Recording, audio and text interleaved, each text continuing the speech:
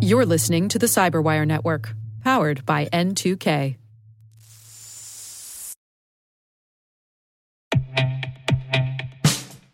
And now, a message from Cyberbit.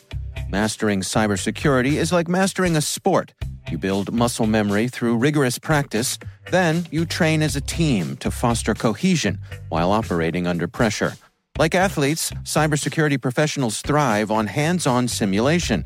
But traditional courses, certifications, and open-source labs won't build you a winning team. You need Cyberbit. Cyberbit offers a hyper-realistic simulation environment for your SOC, IR, and C-suite to refine your skills, all using the market-leading SIMs, EDRs, firewalls, and WAFs they use every day. Cyberbit is offering Cyberwire listeners a free live-fire exercise. Sign up your team now at cyberbit.com/cyberwire.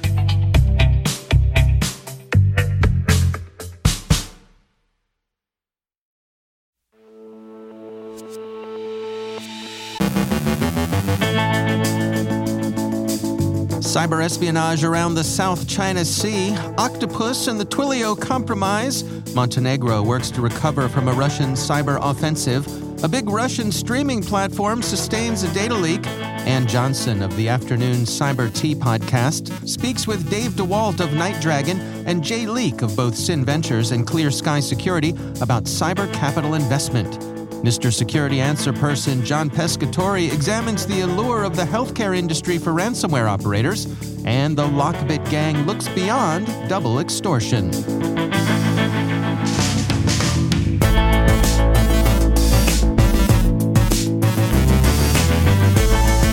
From the Cyberwire studios at Data Tribe, I'm Dave Bittner with your Cyberwire summary for Tuesday, August 30th, 2022.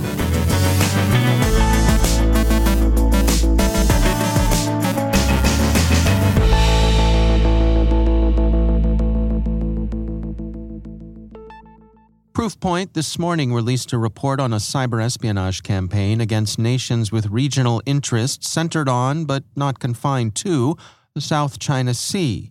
The researchers call the responsible threat group TA-423, or Red Ladon, and say that it shows an overlap with APT-40, a Chinese government unit, also known as Leviathan, that operates from Hainan. Red Ladon has a close interest in the Australian government and in anyone's wind turbines in the South China Sea.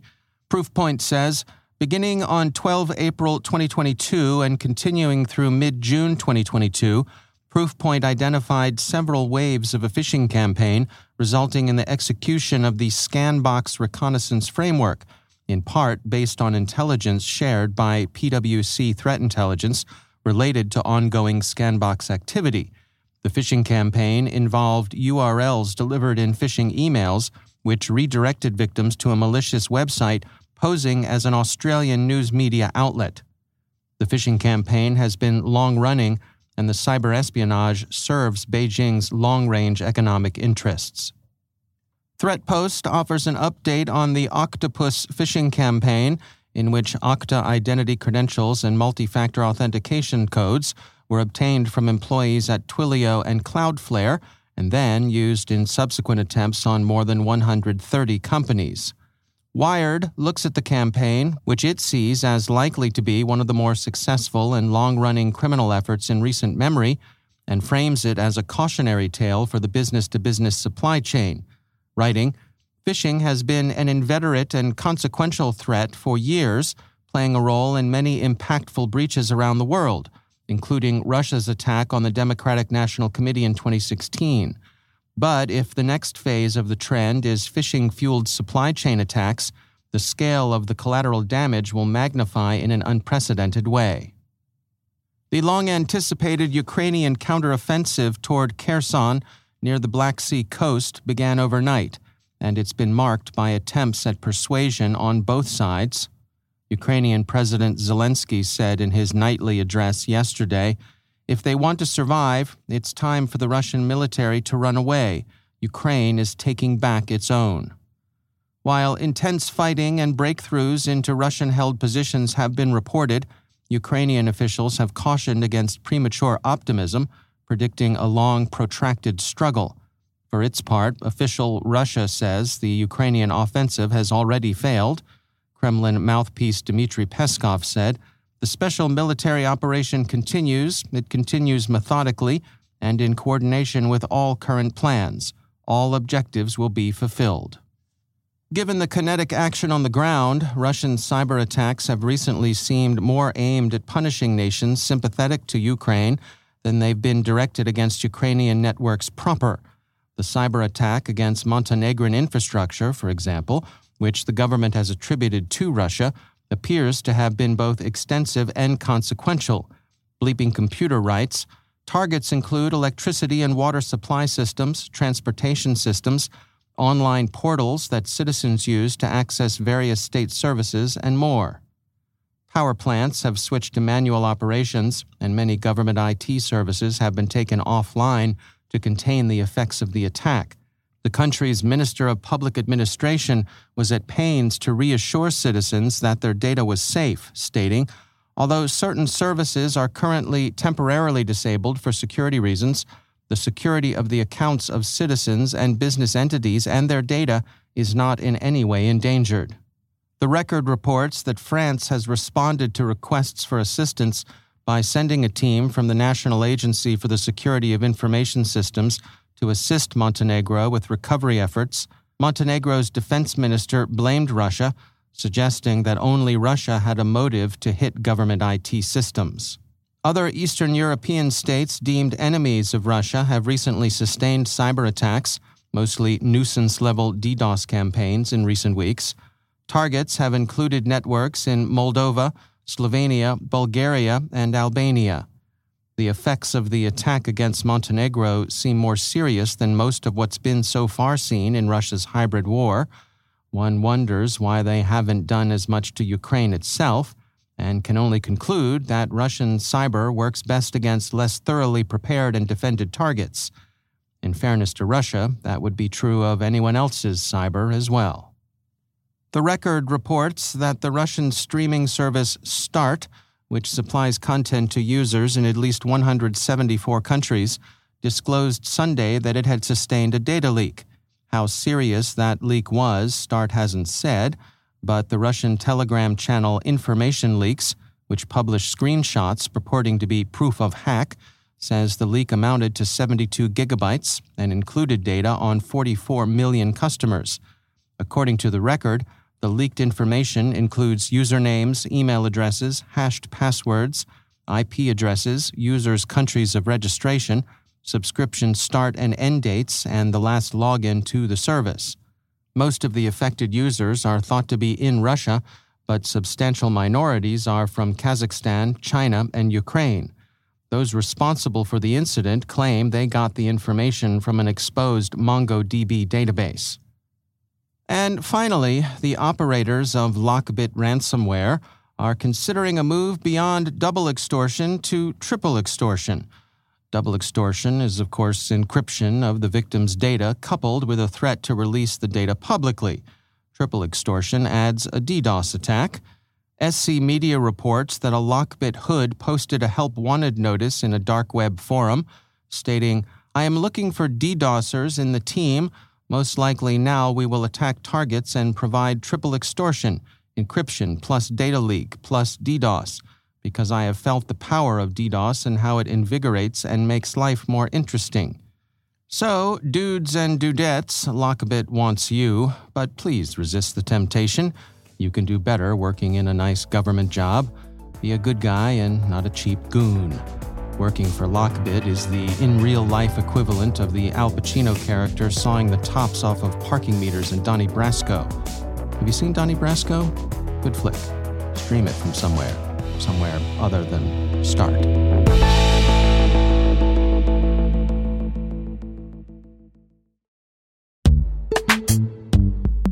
Every day, your IAM tech debt grows. Your multi-generational services struggle to work together. Building an identity fabric can fix this. It makes all your identity tooling stronger and allows you to connect any app to any service you want to use, with zero coding, zero maintenance, and zero app downtime. Strata's identity orchestration platform separates the identity logic from your applications, so you can optimize existing IAM tools and manage them in a single control plane. Now, every vendor, standard, and architecture work together. In short, building your identity fabric means you can secure your non-standard apps, keep your complex access policies, retire outdated IDPs, and modernize in record time. So build your fabric with Strata Identity and get rid of tech debt for good. Visit strata.io/cyberwire, share your identity priorities, and receive a pair of AirPods Pro. Offer valid for organizations over 5,000 employees. Connect today at strata.io/cyberwire.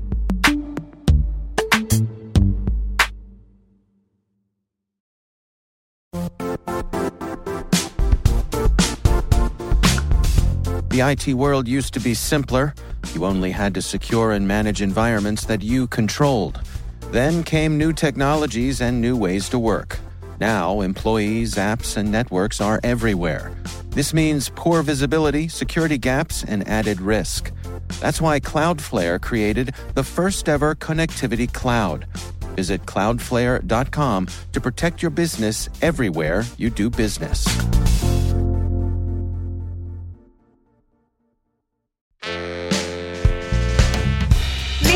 Security answer person.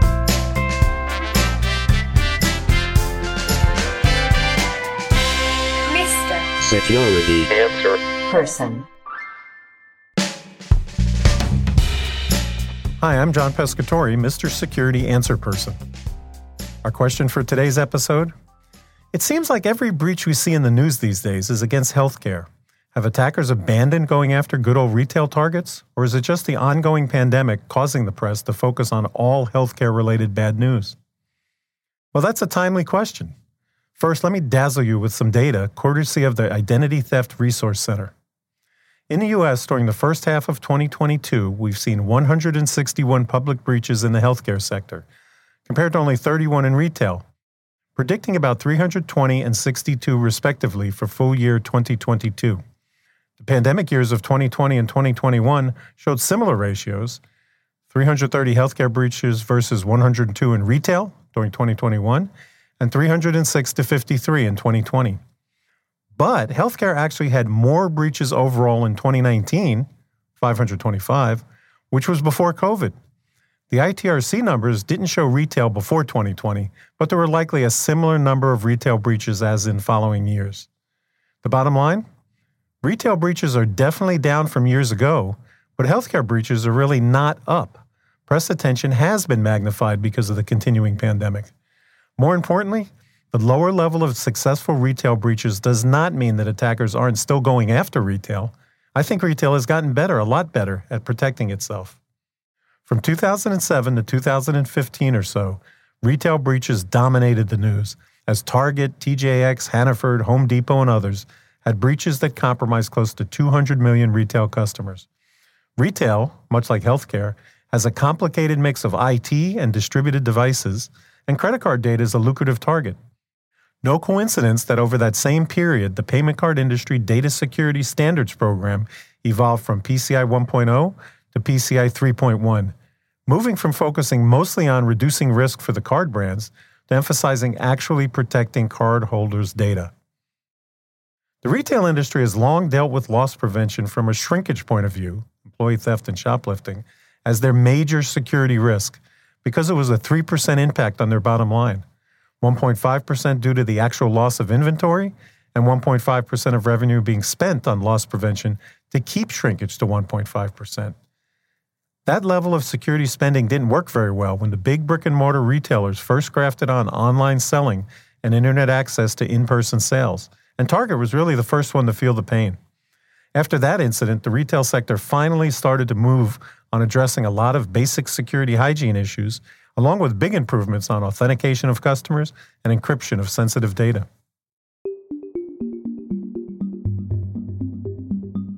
I credit much of this progress to what in the Mr. Security Answer Person dictionary is defined as the target effect. The target effect. 1. Something that is produced by using a bullseye as your corporate logo. Example usage: if both your company's name and its logo invite attacks, you might want to avoid the target effect by at least paying attention to basic security hygiene. 2. A mental or emotional impression produced by the rapid resignation of both the CIO and the CEO. As in, the target effect has many CISOs wondering if getting LinkedIn requests from the CEO and the CIO is really a good thing. 3. Impact of an incident that causes boards of directors to see that compliance does not equate to meaningful reduction in liability. Example: the $500,000 fine from the card brands is a lot smaller than the $300 million in hard costs when we neglected to protect our 70 million customers.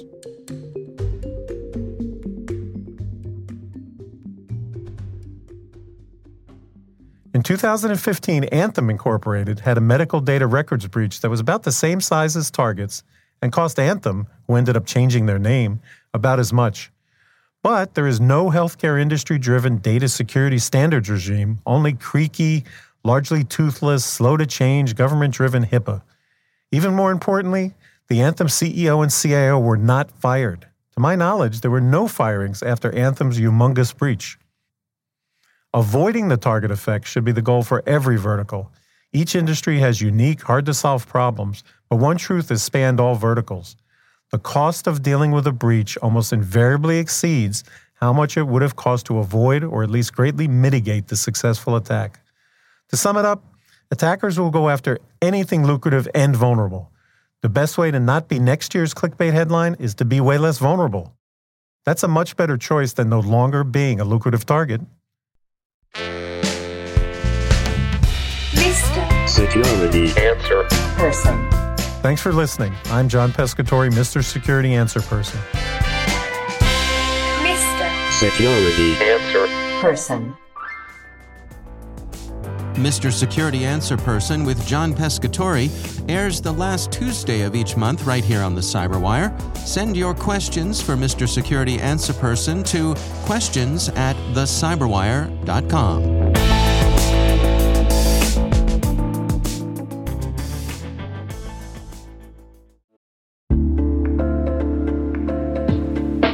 Are lengthy security reviews pulling attention away from your security program? With the largest network of trust centers, Vanta can help you streamline security reviews to win customer trust, save time, and close deals fast.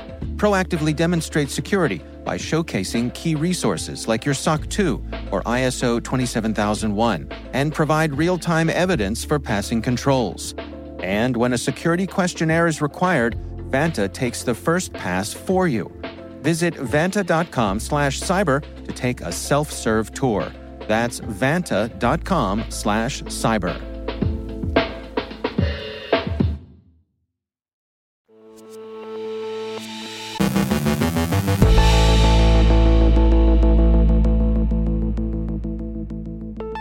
Ann Johnson is Corporate Vice President for Security, Compliance, and Identity at Microsoft and host of the Afternoon Cyber Tea podcast right here on the Cyberwire Network. She recently spoke with Dave DeWalt of Night Dragon and Jay Leak of both Sin Ventures and Clear Sky Security about what's influencing cyber capital investment. You know, it's an interesting time. We talked about that. In the last few years, we've seen venture capital investment in cyber really balloon, and now experts are reporting economic slowdown, and we're starting to see some signs of slowdown throughout the world, and then it's impacting the venture capital world. So can you talk to us about the last few years and actually what you're seeing now and how quickly things are changing? Dave, let's start with you. Yeah, and I mean, it's a great question, right? I mean, it's kind of the question of the day. You know, I start out and talk a little bit about what I call cyber super cycles, kind of a mouthful. But in the 20 years or so that I've been, sort of monitoring this market segment, you could almost track the cyber industry by the threat cycle. So I call them cyber super cycles because whenever you see a highly elevated threat environment, you typically, right behind the highly elevated threat environment, you see a highly elevated spending environment. Customers spend more, many more threats, and ultimately behind the spending cycle comes the investment cycle. Before we look ahead for a second, can we go all the way back a couple of years? Tell me as investors, what your thesis was. What made a company attractive to you? Why did you just choose to invest in some companies versus others? What type of criteria were you looking at? Yeah, I can start, Ann. I've been investing, pretty heavily since 2012 in Night Dragon. This is our 10th anniversary here of investing. I think 41 companies now all total, probably not near the breadth that Jay has, but we're looking at largely, I look for, at least in the cyber markets, a major threat problem that has yet to be solved. It's one of the reasons I became CEO of FireEye. I mean, at the time, 2012 window, FireEye was a 10 million revenue company, and nobody really heard of an APT. Well, they had, but not by much at that point. But advanced persistent threats became a new vector of attack, especially in which ways that the attacks were coming in. And I was looking for technology that could solve a major threat problem. My largest thesis with Night Dragon has been all around that. Where are the biggest threats and risks in the world?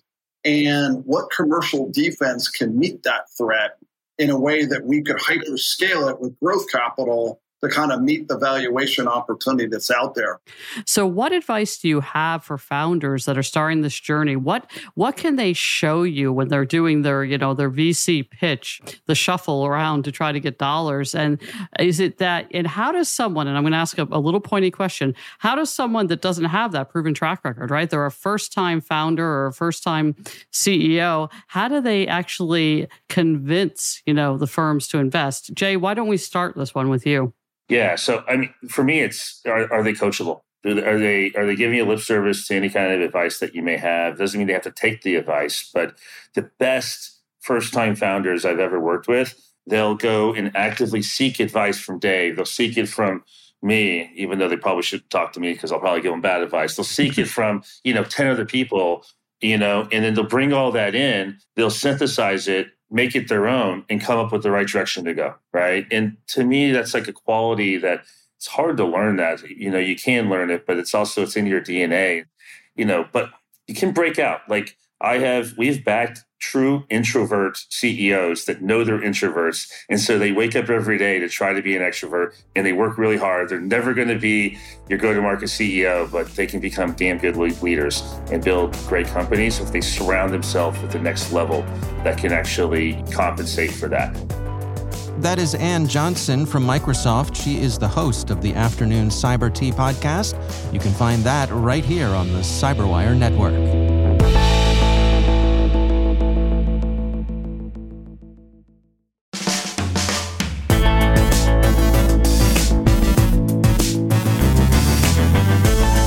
That's the Cyberwire. For links to all of today's stories, check out our daily briefing at thecyberwire.com. The Cyberwire podcast is proudly produced in Maryland out of the startup studios of Data Tribe, where they're co-building the next generation of cybersecurity teams and technologies.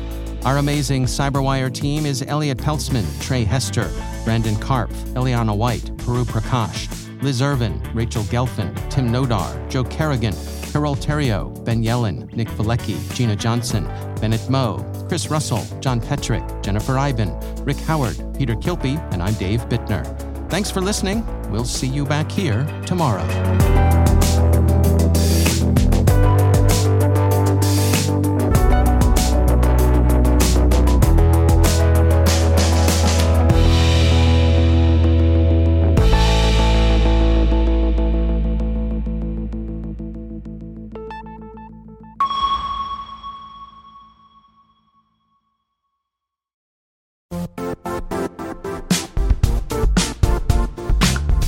And now, a word from our sponsor, Zscaler, the leader in cloud security. Cyber attackers are using AI in creative ways to compromise users and breach organizations. In a security landscape where you must fight AI with AI, the best AI protection comes from having the best data. Zscaler has extended its zero trust architecture with powerful AI engines that are trained and tuned by 500 trillion daily signals. Learn more about Zscaler Zero Trust Plus AI to prevent ransomware and AI attacks. Experience your world secured. Visit zscaler.com/zerotrustai.